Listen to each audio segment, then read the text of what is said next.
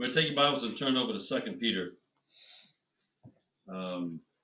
Verses 2 Peter chapter 2 and verse 20. As I mentioned this morning, this particular passage of Scripture, I've read through it many times, but this morning it really hit me. This is very, very relevant for me in my life at this time. This is like the Lord bringing me right under the microscope and just showering me with His Word and His truth, and showing me that I need to take serious what He's saying. That these are things that are very important in me and my life, and obviously they're important for you and your life. And the verses, I know exactly what the verse is saying. This has been in times past where there was some confusion, but there's not any confusion anymore in my mind about this verse. And but I don't know that I'm going to be able to communicate it effectively to you like it really hit me in my studies and my heart. It's just kind of frustrating because what God is saying and doing in my life is impacting me, but it's hard for me to pass that on to you in a way that relates effectively. But we'll look at it. We're looking at verse 20, and in verse 20, well, before we do, let's pray and ask God's blessing on this time. Lord, thank you for your abundant mercy and grace. You are so very good to me, to us. I really appreciate your patience. I appreciate your mercy. I appreciate your grace. I'm so thankful that you are my God and that you are a God of mercy and grace. And I'm thankful for the way that you work, even though I will confess that there are many times I've gone to you in prayer about things that are extremely important, in my opinion, and you seem to be giving a deaf ear, not concerned, not even listening perhaps, doing other things.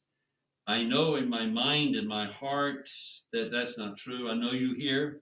I know you are very concerned, and I know that my prayers are interpreted by you or to you by the Holy Spirit, which is in perfect harmony with your will. I know all of those things, and I know that you begin to answer those prayers. And I turn for revelation, and I find that these prayers, which I've been praying and others have been praying over the centuries, are being stored up and brought to you at that day, in that moment, that hour, when you're beginning to break the seven seals and you're going to rectify everything. And the very first thing on the docket, if I'm reading that text correctly, after you start to break the seals and start to turn things around, is you're going to answer those prayers or take them seriously. I know you're taking them seriously now, but I know you also work through circumstances, through people who are, and demons as well, who are resisting and fighting, and you're working to bring about your perfect will, and you're doing it, and nothing is going to evade or change that, and that you're going to be successful in doing what you want to do and what you plan to do. But you use our prayers for your glory, and I'm thankful to you for that. So I'm praying as I go through all these things and see what you're doing. I'm praying that you'll help us to understand what you're doing in our lives and help us to cooperate with you and not to be a problem child, like we were talking about this morning in school, giving the teachers a hard time, but that we will be in perfect harmony with you and your will and comply with you, because that is right and that is good and it glorifies you. And so we ask your blessing upon this time and upon the text and upon our lives, and I pray in Jesus' name with thanksgiving. Amen. Well, in the text, I guess the best place to start, first of all, is we know that the text begins in chapter 2 with the introduction to the fact that we are dealing with false prophets and false teachers. False prophets also arose among the people, just as there will also be false teachers among you. And so here you have these false prophets and these false teachers that Peter's talking about that have arisen at times in the church, in the fellowship of God's group, God's people. he goes on talking about these people that rise up within the church will exploit you with false words. They will be speaking things, and you will be listening to those things, and you will hear those things, and that they are motivated by greed, and they're motivated by sensuality. And the question that arises in my mind is, how do these false prophets and false teachers get into the church to start with? And because you would think the church is here, and if somebody comes in and they're a false prophet, you're not going to let them in. But notice what he says: they rose up. They start in the church. That's where most false prophets do begin. They don't begin from the outside coming in. They begin to develop within the body of Christ, within the fellowship, and they begin to make a gathering and take detours and things like that. So this is kind of a wake-up call, isn't it? I think we've been talking about this for several months now, about being kind of alert to the warfare that's going on, to those that are dealing with issues that need to be addressed and stuff. And so it's very important. And we started talking about that. I'm not going to get into this, but we talked about God's example of God's judgment, where he didn't spare the angels, and he didn't spare the ancient world, and he condemned the cities of Sodom and Gomorrah, and he rescued Lot. In other words, he's able to bring judgment, and he has historically brought judgment upon groups of sinful people, while at the same time preserving those that are righteous. That's kind of the lesson that he's been showing there. And so this sort of speaks to us here through Peter, that in the fellowship there are those that have kind of arisen, that are false prophets, that are speaking things that are arrogant. They are lustful. They have open, sinful, lustful lives and stuff like that. They're daring. They're prideful, self-willed. They revile. They don't have any respect for angelic majesties. They revile authorities and things of this nature. And they're called things like unreasoning animals. They are creatures of instinct. They are those that God has allowed there to be creatures that are destroyed to even display judgment upon them. And so these are things that happen. And my question is, how do they begin in the church? What is it that causes them? And I think our passage kind of helps us to see that. But with seeing that, it's sort of a wake-up call to us, because you read verses like at the end of the Sermon on the Mount, where Jesus says very clearly that many will say to me in that day, Lord, Lord, did we not perform these miracles, signs, and things like that? And I will say to them, depart from me, I never knew you. And these are people in the evangelical church that are being told from the Lord that they thought they were trusting, that they are not really his, and he is telling them to depart from me.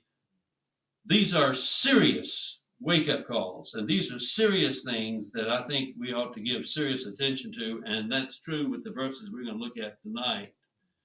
And they really have spoken to me, because I can honestly see areas in my life where these dangers are surfacing, and these dangers are challenging my heart.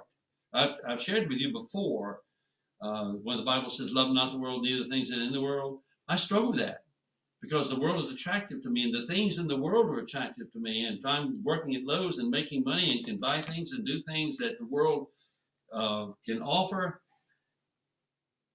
that's attractive to me, that's desiring to me, that appeals to my flesh. And I struggle with that. You understand what I'm saying? That's a real struggle.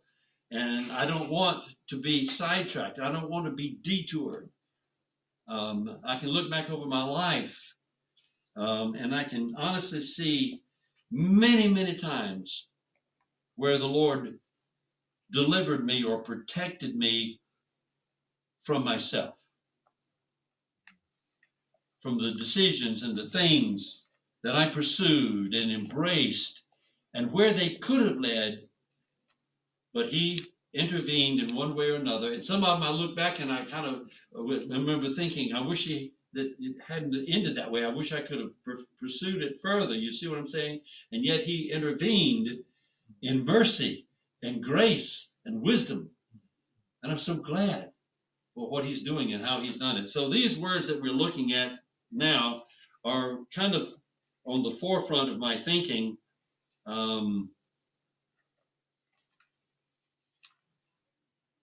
As to how we ought to be facing these things and how these things began. So let's read it. I'm going to read verse 20, and then we'll come verse 20, 21, and 22.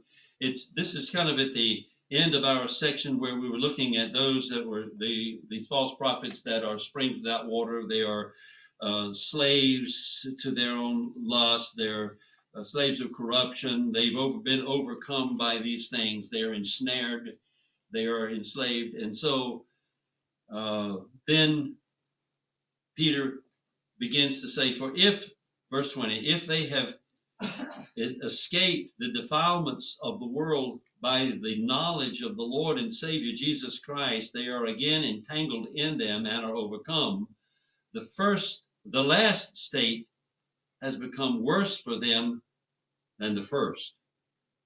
For it would have been better for them not to have known the way of righteousness than having known it, to turn away from the holy commandment handed on to them. It has happened to them according to the proverb, quote, a dog returns to his own vomit, end of quote. And, quote, this is another proverb, but not a quote from the scripture, a sow after washing returns to waddling in the mire or waddling in the mud, and so on and so forth. So here's this text, and I'm sure that you have studied this and you've heard it preached on, and perhaps you've even heard it preached on that it's an evidence that a believer can lose his salvation. That's not true, and we know that's not true, but we also know that there are a lot of people who believe they're believers who are not. And therein lies the big danger, that people who think they're believers, but they're not. And so this verse kind of comes to us and gives us some, I guess, maybe an understanding of that. So let's look at it. Let me just break it down a little bit, and I don't know how much sense I'm going to make to you out of this verse because it's really been impacting me. But anyway, verse 20 says, it starts off, it says, if after they have escaped the defilements, the idea of escape may be a little bit misleading, as if they are imprisoned in a way and they've escaped, but it also has the idea of they've fled or run away from. They've run away from the defilements of the world. The defilements relates to pollutions of the world, contaminants of the world. John MacArthur, I think in his Bible, used the word putrid or poisonous vapors, that there are things in the world that are deadly or dangerous or enslaving, and that these false prophets and false teachers have managed to flee from at least the influence of some of these things, to get away from these things. And you can see that. I mean, it's obvious. You can see how the world is falling apart and how things are going, and even people that are not saved sometimes want to avoid the dangers of these things, the violence of these things, the corruption of these things, and try to build a system or a retreat or a monastery or whatever where they can get away from it. And that's kind of what these guys have done. After they have escaped or fled from the pollutions of the world, that's the world system, the world with its toys, its goals, its distractions. And by the way, maybe say something here. When you start looking at the text, for example, in 1 John, where it talks about loving not the world, neither the things that are in the world. If any man loves the world, the love of the Father is not in him. Set your affection on things above, not on things on the earth. It may look like, as some have suggested, that God does not want us to be happy or fulfilled. That he is, if somebody's having fun, he gets mad and says, I don't want him having fun. Just stop that. Smile. Or that kind of nonsense. That's not the case. The case is that the world is doing everything it can to lure us away from God, from the Lord, and to capture our hearts and hold us deeper and deeper and deeper into lustful, sinful, rebellious things. That's what it is. The world system is antagonistic against the things of God because it's fallen. And Satan is kind of dominating that system, and he's using that system.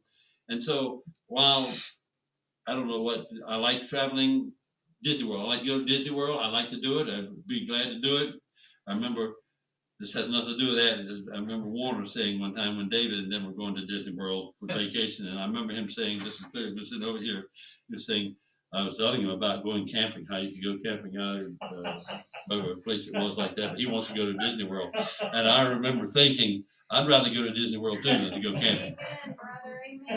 Amen. But anyway, that's whatever. The world has a lot that's attractive. You know what I'm saying? And it's easy to be, I guess, sidetracked into that. And it's not that God wants us to be miserable. It's that He knows what's best. And I've been burdened with my life that it's easy for me to be absorbed just with my comfort. I mean, a lot of my time now that the Lord has taken lane of, a lot of my time is spent just doing nothing but stuffing my face and feeding myself and taking care of the kitty litter and stuff. I used to do that anyway, but there's just a lot of stuff that you know what I'm saying? Just trivia that is not even important, but you kind of have to do it.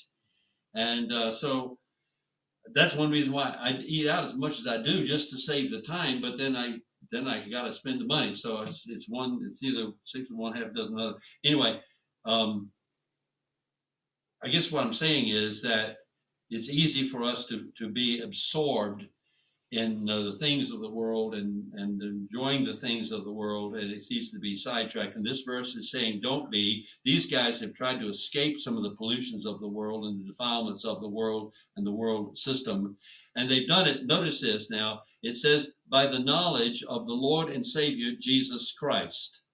That word knowledge is the word epignosis, full knowledge.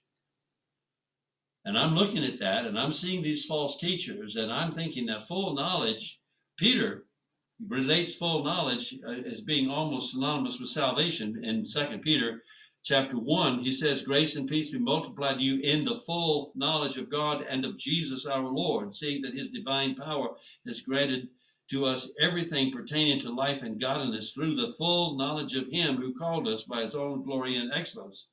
And then he says in verse 8, for if these qualities are yours and increasing, they render you neither useless nor unfruitful in the arena of this full knowledge of our Lord and Savior Jesus Christ. So I'm looking at this, and I'm looking at these false prophets and false teachers, and I know that these false prophets and these false teachers can't be saved and be really false prophets and false teachers. I know that, and yet here's these verses that seem to indicate that they are very closely associated with salvation, with the work that God is doing. That's why that's the one way they got in the church. They were in the church. They had an influence under the gospel, and they began to learn and develop these things in their lives, but they're not genuinely saved. And my question is, how can that be? But then I remember verses like the parable of the sower, where you have the gospel being sown, and 4 soils represent 4 kind of hearts. One is hard heart that doesn't receive the gospel, but 2 of them, the one with the stony, shallow soil, and one with the infection of weeds, 2 of them represent people whose hearts receive the gospel. But in one case, persecution and hardship comes, and they bail out and run away and forget it. I don't want to have anything to do with it. And they turn out not to be real. And the second one receives the gospel, and then the weeds grow up, and things like pleasure, riches, and wealth. That's what speaks to me the most of those 4. And they choke out the gospel so that it is not fruitful. So here are some examples in the scripture of people who are coming into church, studying, having a very close relationship with the Lord, and being associated, growing perhaps in their understanding of some of the doctrines as much as they can do, and it's not that unbelievers can't understand these things, it's that their heart is not able to embrace them and not able to apply them and to work them into their lives and to surrender. One good thought is we think sometimes of the gospel and the salvation as being an instant decision. We get that from the hour of decision and the name of that salvation comes as an instant decision. But the Bible doesn't say that. And I think of Luke 14, where Jesus preaches and he says, if anyone wants to be my disciple, no man can be my disciple who does not hate his mother, father, wife, sister, brother, and his own life also. And if anyone wants if any man will come after me, let him follow me, take his cross and follow me. He goes on to say that. And then he says, count the cost. Well, count the cost is not something that you do on an instant. It's something that you've been thinking about over a period of time as you have been thinking about who Jesus is and what he's done. And so there's a process of understanding. You understand what I'm saying? These process of grabbing these things, these truths from the scripture and beginning to assimilate them and deciding how you're going to deal with them. And here's these guys here that he's talking about who are in this relationship with this full knowledge of the Lord and Savior Jesus Christ, this arena of which salvation has blossomed in the lives of many, and they are, he said, they are again entangled in them. In other words, they come out of the world system, they come to the church, they begin to grow in these things, but then all of a sudden, it says like the word again is important. If you want to look at the text and look at that word again, that tells us that something is happening that has happened before. In fact, the idea you could translate that, and they once more, or as before, are entangled in them, so that they come out of a system, they embrace these things, but then they end up going back into that system or being entangled, entwined, involved, interwoven. I don't know if I'm being clear, but the things that are in the world that are attractive, that they shunned, have begun to pull them back. And they are coming back into it while being in the church, while having that influence in the church. And they're being entangled in them, and they are overcome. I think of what 1 John says. 1 John 5 says, whoever is born of God overcomes the world. And this is the victory that has overcome the world, our faith.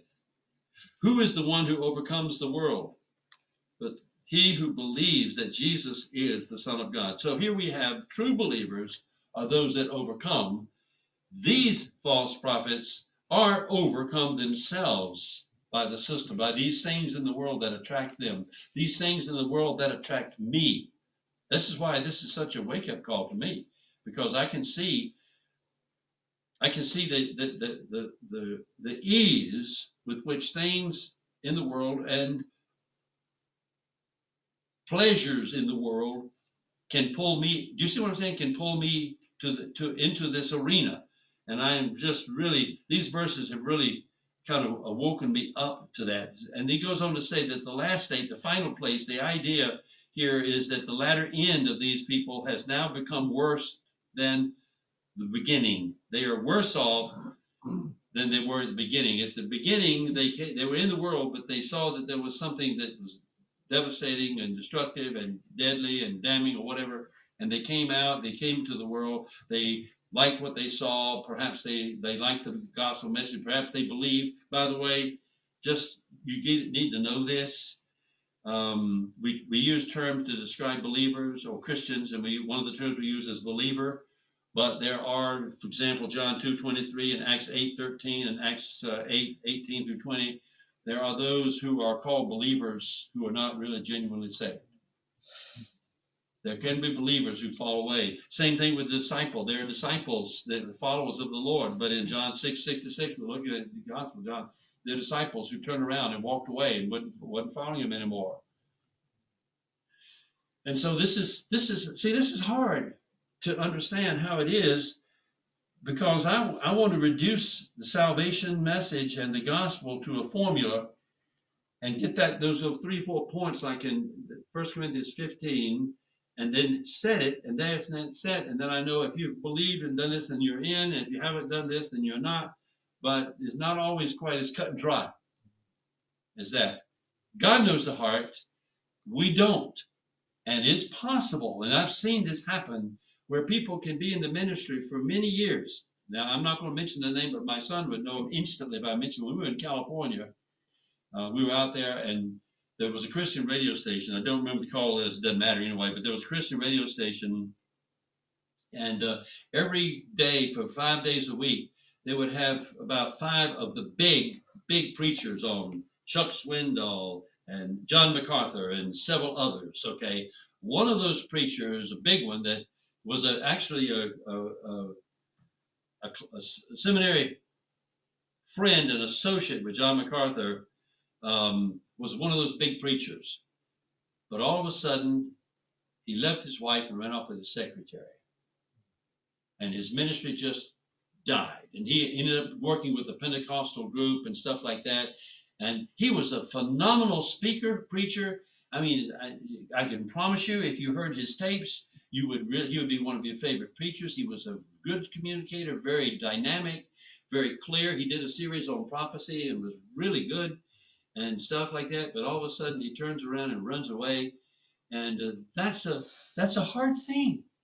It's hard to put that into common understanding or sense. It's just really a difficult thing how this can happen, but it does happen, and it just is a warning for us to be careful. When the Bible says to examine yourself that you be in the faith, that's a serious call. That's a real serious call, because it's possible for us it's possible for us that we could be deceived. The flesh is very interesting, so we just want to be sure. You understand what I'm saying? Just want to be sure that you know the Lord, you love the Lord, and that He's working in your life. And every day you want to have your heart sensitive. That's why one of my favorite verses is Psalm 37:4. I believe that's correct. I believe either 34:7 or 34. I think it's 37:4, where it says, "Delight yourself in the Lord, and He will give you the desires of your heart." Doesn't mean that if you delight yourself in the Lord, that He's going to take that new Subaru that you want to buy and He's going to give it to you. It doesn't mean that. It means if you delight yourself in the Lord, that He's going to change the desires. He's going to give you the new desires that will really fulfill your life and make you give you purpose. And that's what I want, because my heart can long after things it shouldn't long for. Do you see what I'm saying? Do you understand? Does that make sense to you?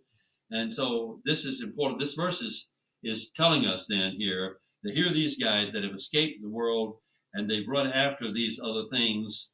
I need to finish up because we're getting low on time.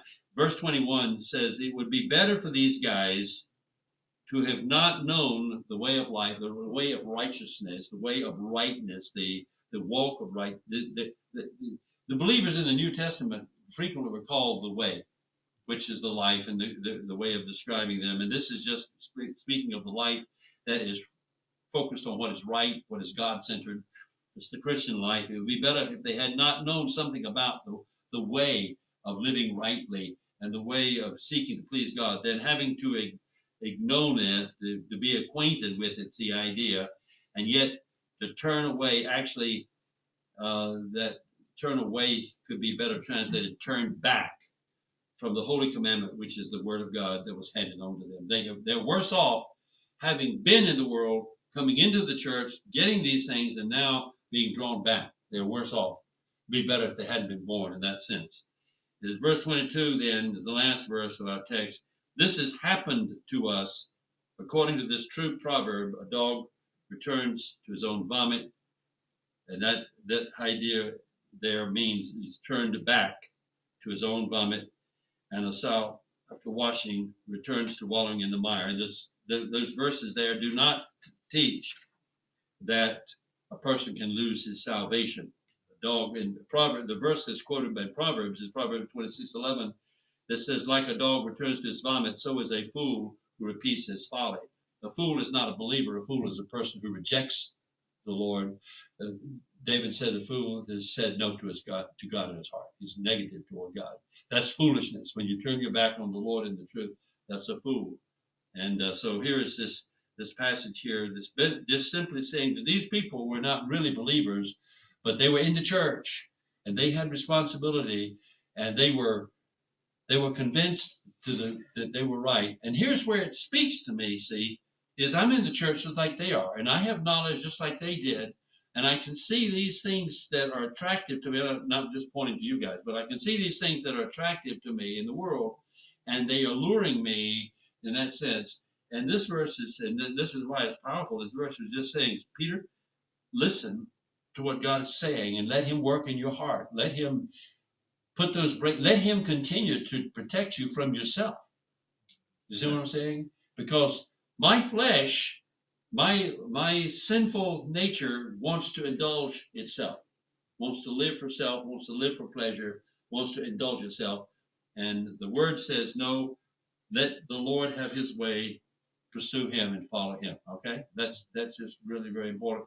And so that's what that verse has been saying to me. I've been sitting there yesterday at Lowe's going over this thing in the morning. It's like the Lord just slapped me back and forth across the face of this verse, just teaching me to listen to Him and take Him seriously, because He is God and He knows what's best, and He's going to do it, and we want to cooperate with Him. Remember Romans 8:28. Somebody, not 8:28. Let me see. Romans 9 and 10. Does anybody remember that verse by heart?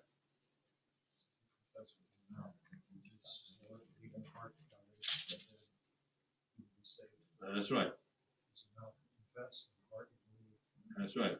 If you confess with your mouth Jesus is Lord, that is the external profession that Jesus is Lord. That's your life. That's the cooperation of what you say. And if you believe in your heart that Jesus is Lord, you'll be saved. In other words, if you acknowledge Jesus in your life, He is your sovereign. He is your boss, He's your Lord, and you believe these things in your heart, you'll be saved. And that's good. That's what we want to do, and that's really important. Let me close in prayer. Question. Yeah, there. This whole context here, these false teachers, are they intentionally teaching a lie, or are they? I think they're deceived, is what I think. Are they I think they're deceived. Are they Bible talks about these guys deceiving and being deceived, and that's what's so scary about this, is that when you turn your back on the truth, you've given over to error, and you can embrace error, and you can really believe that it's true, and you can just really fight for something that's not true, and promote something that's not true. That's why they're worse off than ever before, because they have been deceived and they're given over to error. I'm not saying that there are none that are not deliberately. There may be plants that are working like spies that come into the church, but I think the Judaizers that came down, I think the Judaizers were really convinced that the church, that Gentiles needed to have the law, to keep the law. I mean, they were really convinced about that, but they were wrong. Yes, Pete. I think that's really the point of verse 22 there, where he quotes that proverb, and they both mean the same thing, right? Yeah, they do. And so to take the illustration of the dog, I remember a couple times in my life where I've seen a dog do that. I remember, this is gross, but I remember one time watching a dog poop on the grass, turn right around and start eating it, and I'll forget, because I was so shocked, as a kid, you're just like, that's disgusting. Why would you do that? And what this proverb is saying is, when you look at a dog doing that, and you see him doing it, it doesn't make sense to you. Why is he doing that? Because he's a dog. Yeah, that's right. In other words, it's the nature of the animal that needs to be changed, right? That's exactly right. The dog comes back to its vomit because it's a dog. The fool repeats his folly because he's a fool. The sow goes back to the mud because there's a sow, it's a pig, right? And that's you're exactly right. It's not a loss of salvation. It's that the nature of the person has never been changed. And so your nature, you're apart from Christ, apart from that trend we're going to talk about in Sunrise, that That's really what Jesus is getting at. It's on the resurrection and the life. He's not stuttering. There's two different meanings there. And if you don't have the life, you're not going to get the resurrection you're not going to get the new body until your new heart is changed. Right? Yeah. It's so I mean, I think you're absolutely right. And to answer Larry's question is, it's these people, though they've been washed outwardly, for a period of time, like pagans all dressed up for the fair and with a little bow on it or something, right? When all that's over and the outer restraints are gone, the animal nature comes out again. Yeah, that's right. And it goes right back. Why don't you close us in prayer?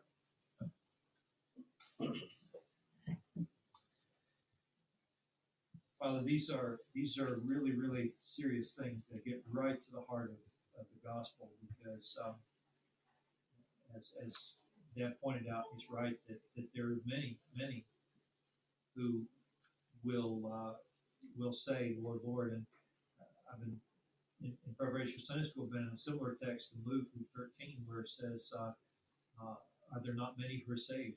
And you warn us there to strive earnestly, because there are many who will want to get in who won't be able to. And those are sobering words. And so, Father, I pray that all of us will examine ourselves. Do we still have the old nature, or has our heart been truly changed by you? And we can know that for sure. The Scripture says that we can. I write these things to you that you may know that you have eternal life. We can know that, but we can also be very easily deceived too. So we call on you, because it's not magic; it's truth. We know the power is not in the words that we say, or even the creed that we sign up for, but is in the Savior, coming to know you, surrendering to you. So I pray that you would do that work in our hearts as well as others. Bring many to yourself in these days. I pray this in Jesus' name.